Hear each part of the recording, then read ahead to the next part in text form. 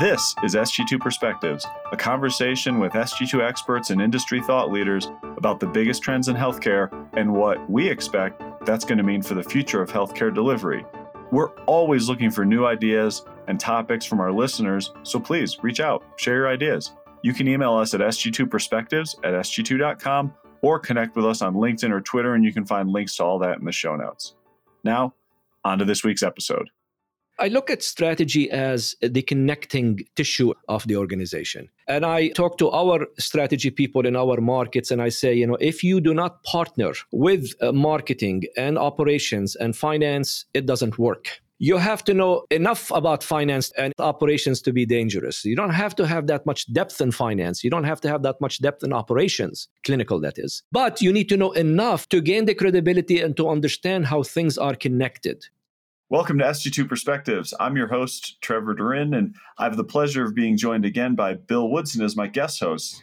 A couple months ago, we interviewed Terry Shaw, the CEO of Advent Health, about a wide range of topics and priorities, and that conversation touched on some themes that we wanted to expand on. So we asked Joseph Gostin, the Corporate Vice President of Strategic Planning at Advent Health, to join us to expand on strategies, roles, and responsibilities within those bigger system priorities. You don't need to listen to the interview with Terry Shaw as a prerequisite for this conversation, but it is a great interview. I do recommend it. So Joseph, thanks so much for joining us. Thank you. It's my pleasure to be with you this morning. Joseph, thanks for joining us. My first question for you goes back to our discussion with your CEO, Terry. He mentioned a focus on the 2030 plan and a need to potentially change some of the priorities based on what happened last year and the pandemic, new financial realities, new clinical realities. I wonder if you could talk through some of the priorities and how you keep the balance between short-term and long-term in the system right now. Thank you, Bill. I think what Terry meant is that it is not a matter of changing the priorities. It is a matter of reprioritizing the priorities. And while certain things we had in our 2030 strategic vision may take 3 to 4 or to 5 years to accomplish, the timeline has accelerated and we had to push them to the front of the agenda because of different things that are happening in the environment. The reason we move things from long-term to short-term is we ask ourselves the question, is this a lever that needs to be pulled in order to advance the overall strategic agenda? And if the answer is yes, and it's crucial to the advancement of our agenda, then it moves to the front of the line. A couple examples. One of the things that will continue to be on the agenda for a long time is the clinical labor pool. That thing now has moved to the front of the agenda, and we call it clinical labor stabilization because of the realities we had in 2020 and the COVID-19 impact and the shortages in the labor supply, whether it is the nurses, the clinicians, the physicians, or whoever in that area. Always on the agenda, now it took more priority. Another area is the consumer-focused network that we are focused on. It is an integral part of the agenda. We had like a 3-year plan to accomplish it. This is another thing that moved to the front line, and we are giving it maybe 12 months to accomplish many of the things that we said we want to accomplish. Under the consumer area, take virtual appointments, for example, or virtual care. That thing was always on the agenda, but COVID-19 has accelerated that. We have additional emphasis on that. Risk readiness, always on the agenda. We had a time frame for it. Again, that thing has accelerated because of the new realities that we are facing in the environment today. And I can go on and on. Epic is another one. While it was always on the agenda, now it has taken a life of itself. It's probably the largest single investment Advent Health has embarked on, a multi-$100 million investment. That has to work, and that is top on the agenda today. Let's keep us going into something of the strategy development process. Has that evolved? And last year, we noticed systems really did a great job on keeping focus and getting things done effectively. How do you keep the momentum going or those positive aspects of your process? Let me put it in a different framework for you. I think of strategy as 3 phases. You have the strategy formation, you have the strategy execution, and you have what I call the strategy activation. Strategy formation happens at the top level of the organization. In our company, it happens at the cabinet level. This is our CEO and the cabinet here. That's where the Vision 2030 is set. That's the formation of the strategy. Strategy execution is the next step, and that's where people like myself play a role. How do we execute this strategy? And in a company like ours that we have multi-markets, multi-state presence, the execution becomes very crucial in sense of communication of the strategy in terms of setting the targets, setting the dashboards, the metrics, the goals, the people accountable for that strategy. That's the execution level. When we have those monthly reviews with each market, talking about each element of the strategy the market is accountable and responsible for, that keeps the momentum going, because I have this mantra, if you don't measure it, it doesn't get done. So when it's measured, things get done. And we decide on those strategic priorities every year. And the scorecard is modified, adjusted every year. We add to it, we include in it, delete from it. And then we have those monthly reviews. The challenge happens is that there is a little gap sometimes in all organizations, especially the ones that have national presence, between execution and activation. When you executed the strategy, you develop the dashboard, you develop the metrics, the accountable people, you can't automatically assume that it is happening in the market. And people like me who sit in the corporate office here, we are overhead. So we don't really do things. We don't produce the revenue. We set the direction. We set what the company's direction ought to be and what each market should be focused on. But if the markets, and we have multiple of them, and my responsibility specifically is over the strategy for the multi-state division, which is all the hospitals that sit outside the state of Florida, which just makes it a little bit more complicated because you have multiple markets between Texas and Georgia and North Carolina and so on. How do we ensure that the activation of the strategy is happening in the market? The fact that we told the market that we have a growth imperative, and we do, by the way, we didn't tell the market how to grow. So what are the things that you need to deploy in your market to grow? We do a better job sometimes in the clinical area. So we say we want you to be a 4 or 5 star CMS ranking, or we want you to be a B or an A. Actually, not a B, actually. We want to have an A in Leapfrog. But the clinical office gives the recipe. These are the things that need to happen in your market in order to get to a 5-star CMS ranking, in order to get a Leapfrog A.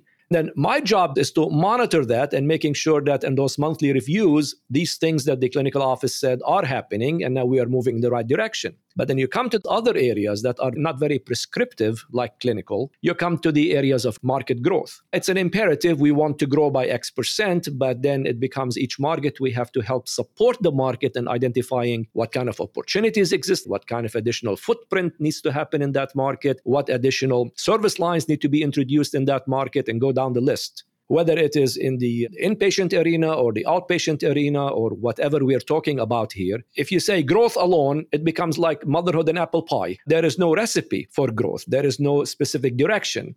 Some of our markets, depending on the size, like the Orlando market, they have plenty of resources. They can figure it out and they have the depth of knowledge. In some of our markets that I work with, they're smaller markets. Sometimes we are a small player in the market. That facility in whatever state we're talking about doesn't have the depth of expertise, the depth of knowledge. And that's where the help in the activation becomes important, so that we don't just dream something and assume that dream is happening. We need to dream it in the strategy formation. We need to execute it in terms of determining the metrics, the goals, the areas we're focusing on. And then we need to assist the specific market to activate the strategy in order to produce the desired results.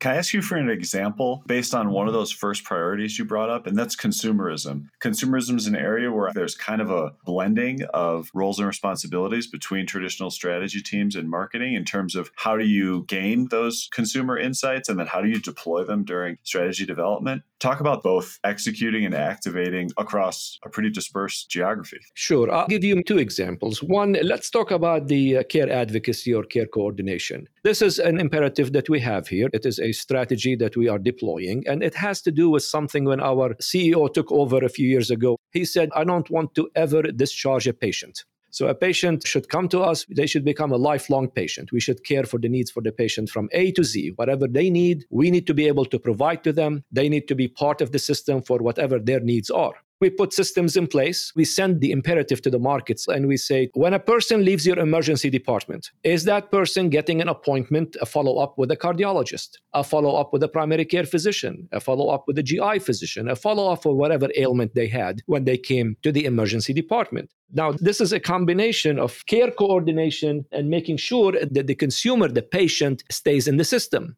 How do I know it's happening? How do I know that X% of the patients that came to our emergency department before leaving received information, an appointment, a referral to a physician within the system? The metrics that we put in place and the measurements we put in place will help me understand that. When the measures are not met, then we start to come to the market and ask the question, so what are the problems you are facing? Let's say the goal is 90%. I think it's about 80%. Why is 80% not getting that referral from us? And then we try to understand the logic behind that. And how can we, in the corporate office, provide support to the local market in order for them to well activate on the strategy? If I were not measuring the outcome of that, I wouldn't know there's a problem. Or I may know there's a problem company-wide, but I do not know that the problem is specific in Texas or in North Carolina or in whatever market we are operating in. Another example I'll give you, sometimes the connection between activation and execution is a process, we call it rivers and streams.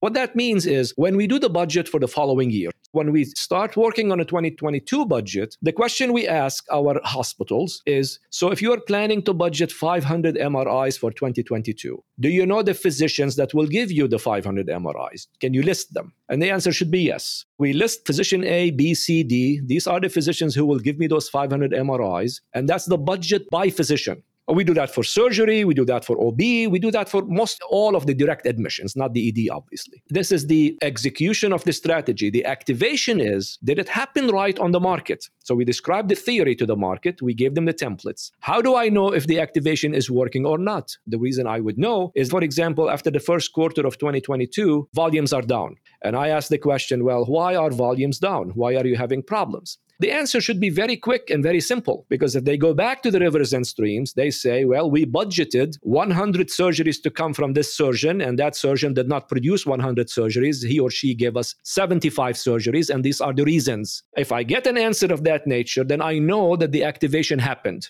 If I get an answer looking at the ceiling trying to find the answer, and I don't know why volumes are down, or there's a general description of why the volumes are down, or things are not happening, then I know that the activation of the rivers and streams did not work well during the budget process in the year prior. That's where I started recently to pay more attention to the link between the execution and the activation.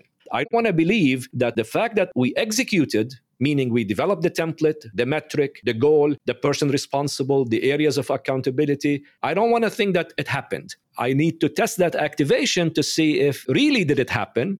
Thanks for those. In the last year, consumers just did more things digitally across healthcare and other industries than they've ever done before.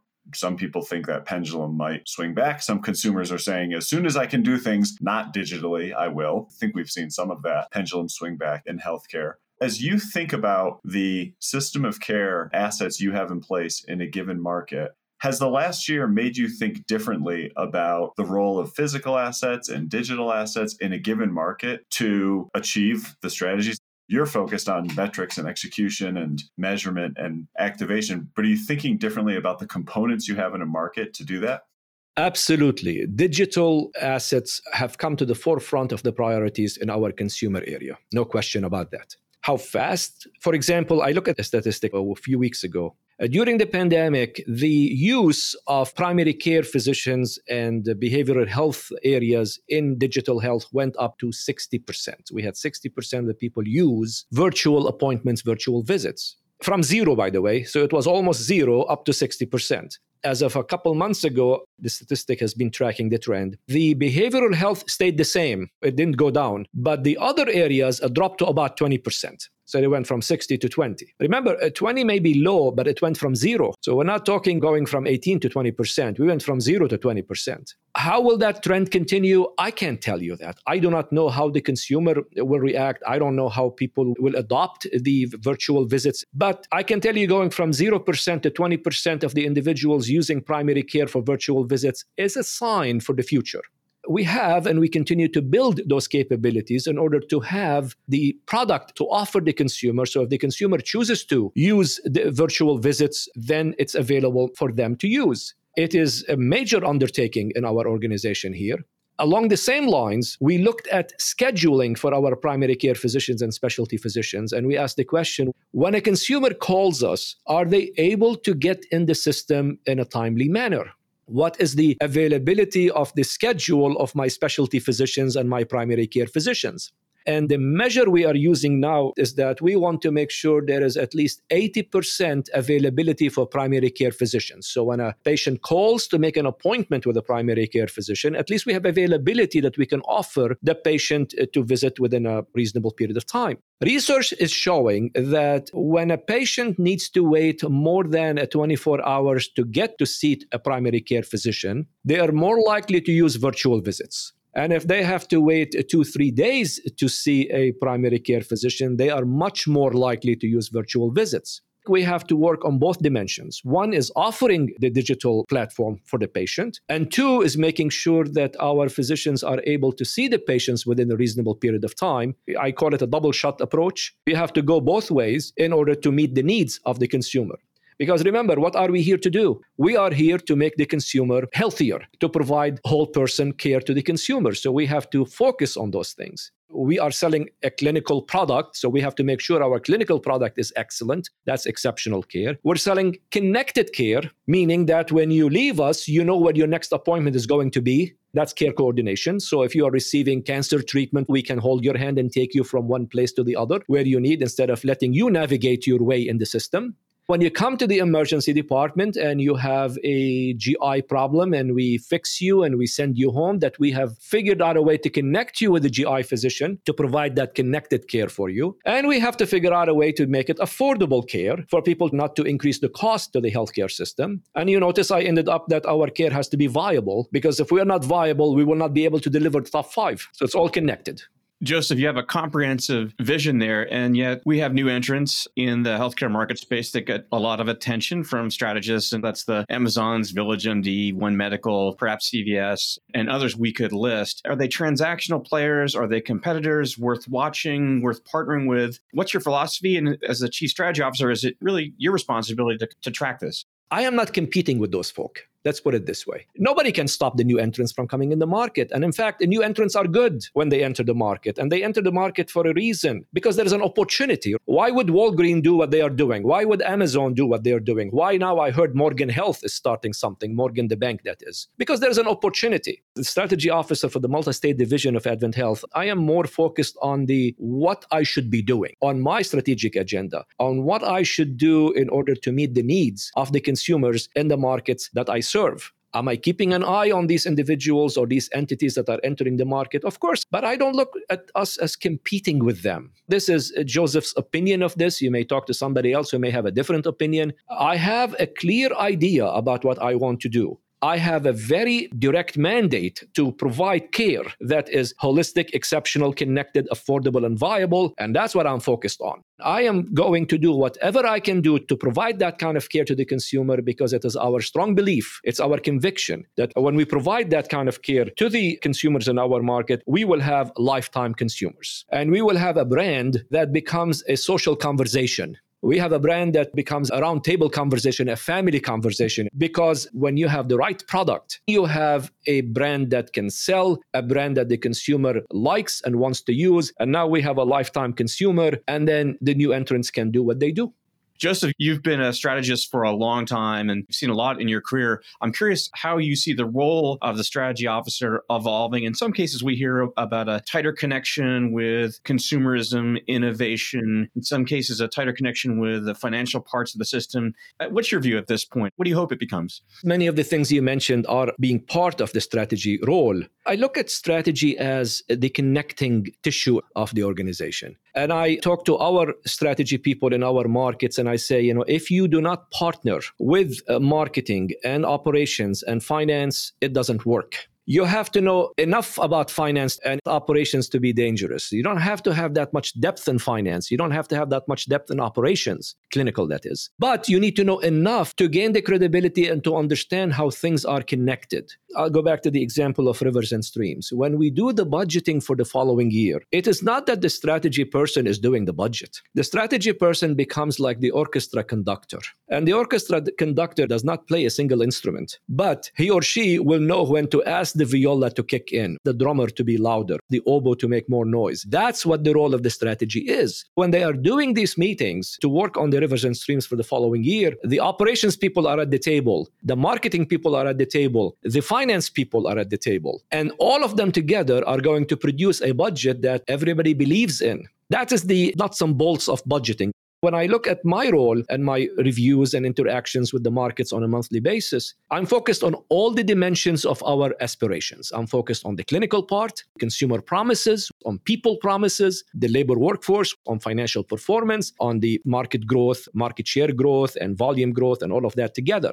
It becomes part of the strategy office to make sure that all those dimensions are interconnected, because it's very important for people to understand that growth does not happen in a vacuum. If you don't have the right product, you can't grow. I say you can't put lipstick on a pig. So you have to have the right product in order for you to go out to the market. And the role of the strategy officer becomes also to bring the new ideas to the market, because many times the market operators, they're managing a crisis. A doctor left. Let's figure out how to replace them. We have shortage with nurses. ED is on diversion. The strategy folk have to rise a level above that in order to help the CEO or the market leader understand what the opportunities are in that market, what new innovation is happening, what new changes may be happening. And it's not one person's responsibility. You have to keep your ears to the ground. What are the doctors saying? Doctors usually work in multiple hospitals. You know how much wealth of information you can get from these doctors that work at different competing facilities sometimes? People talk so you can hear what's happening in the other area.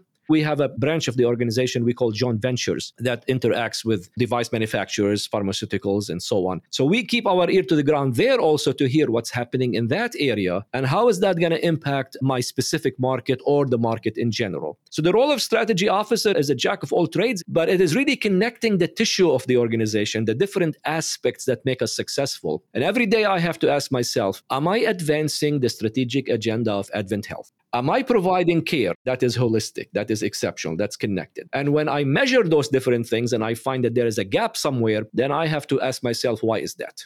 Well, thank you for just doing the recording of the first part of our next strategy course, because we're going to use that. I ask this question to a lot of people. Is there a wild card that you see in the next 12 to 18 months, either for Advent Health or for the industry as a whole? Not that we're going to call you on it, but just something that you're watching.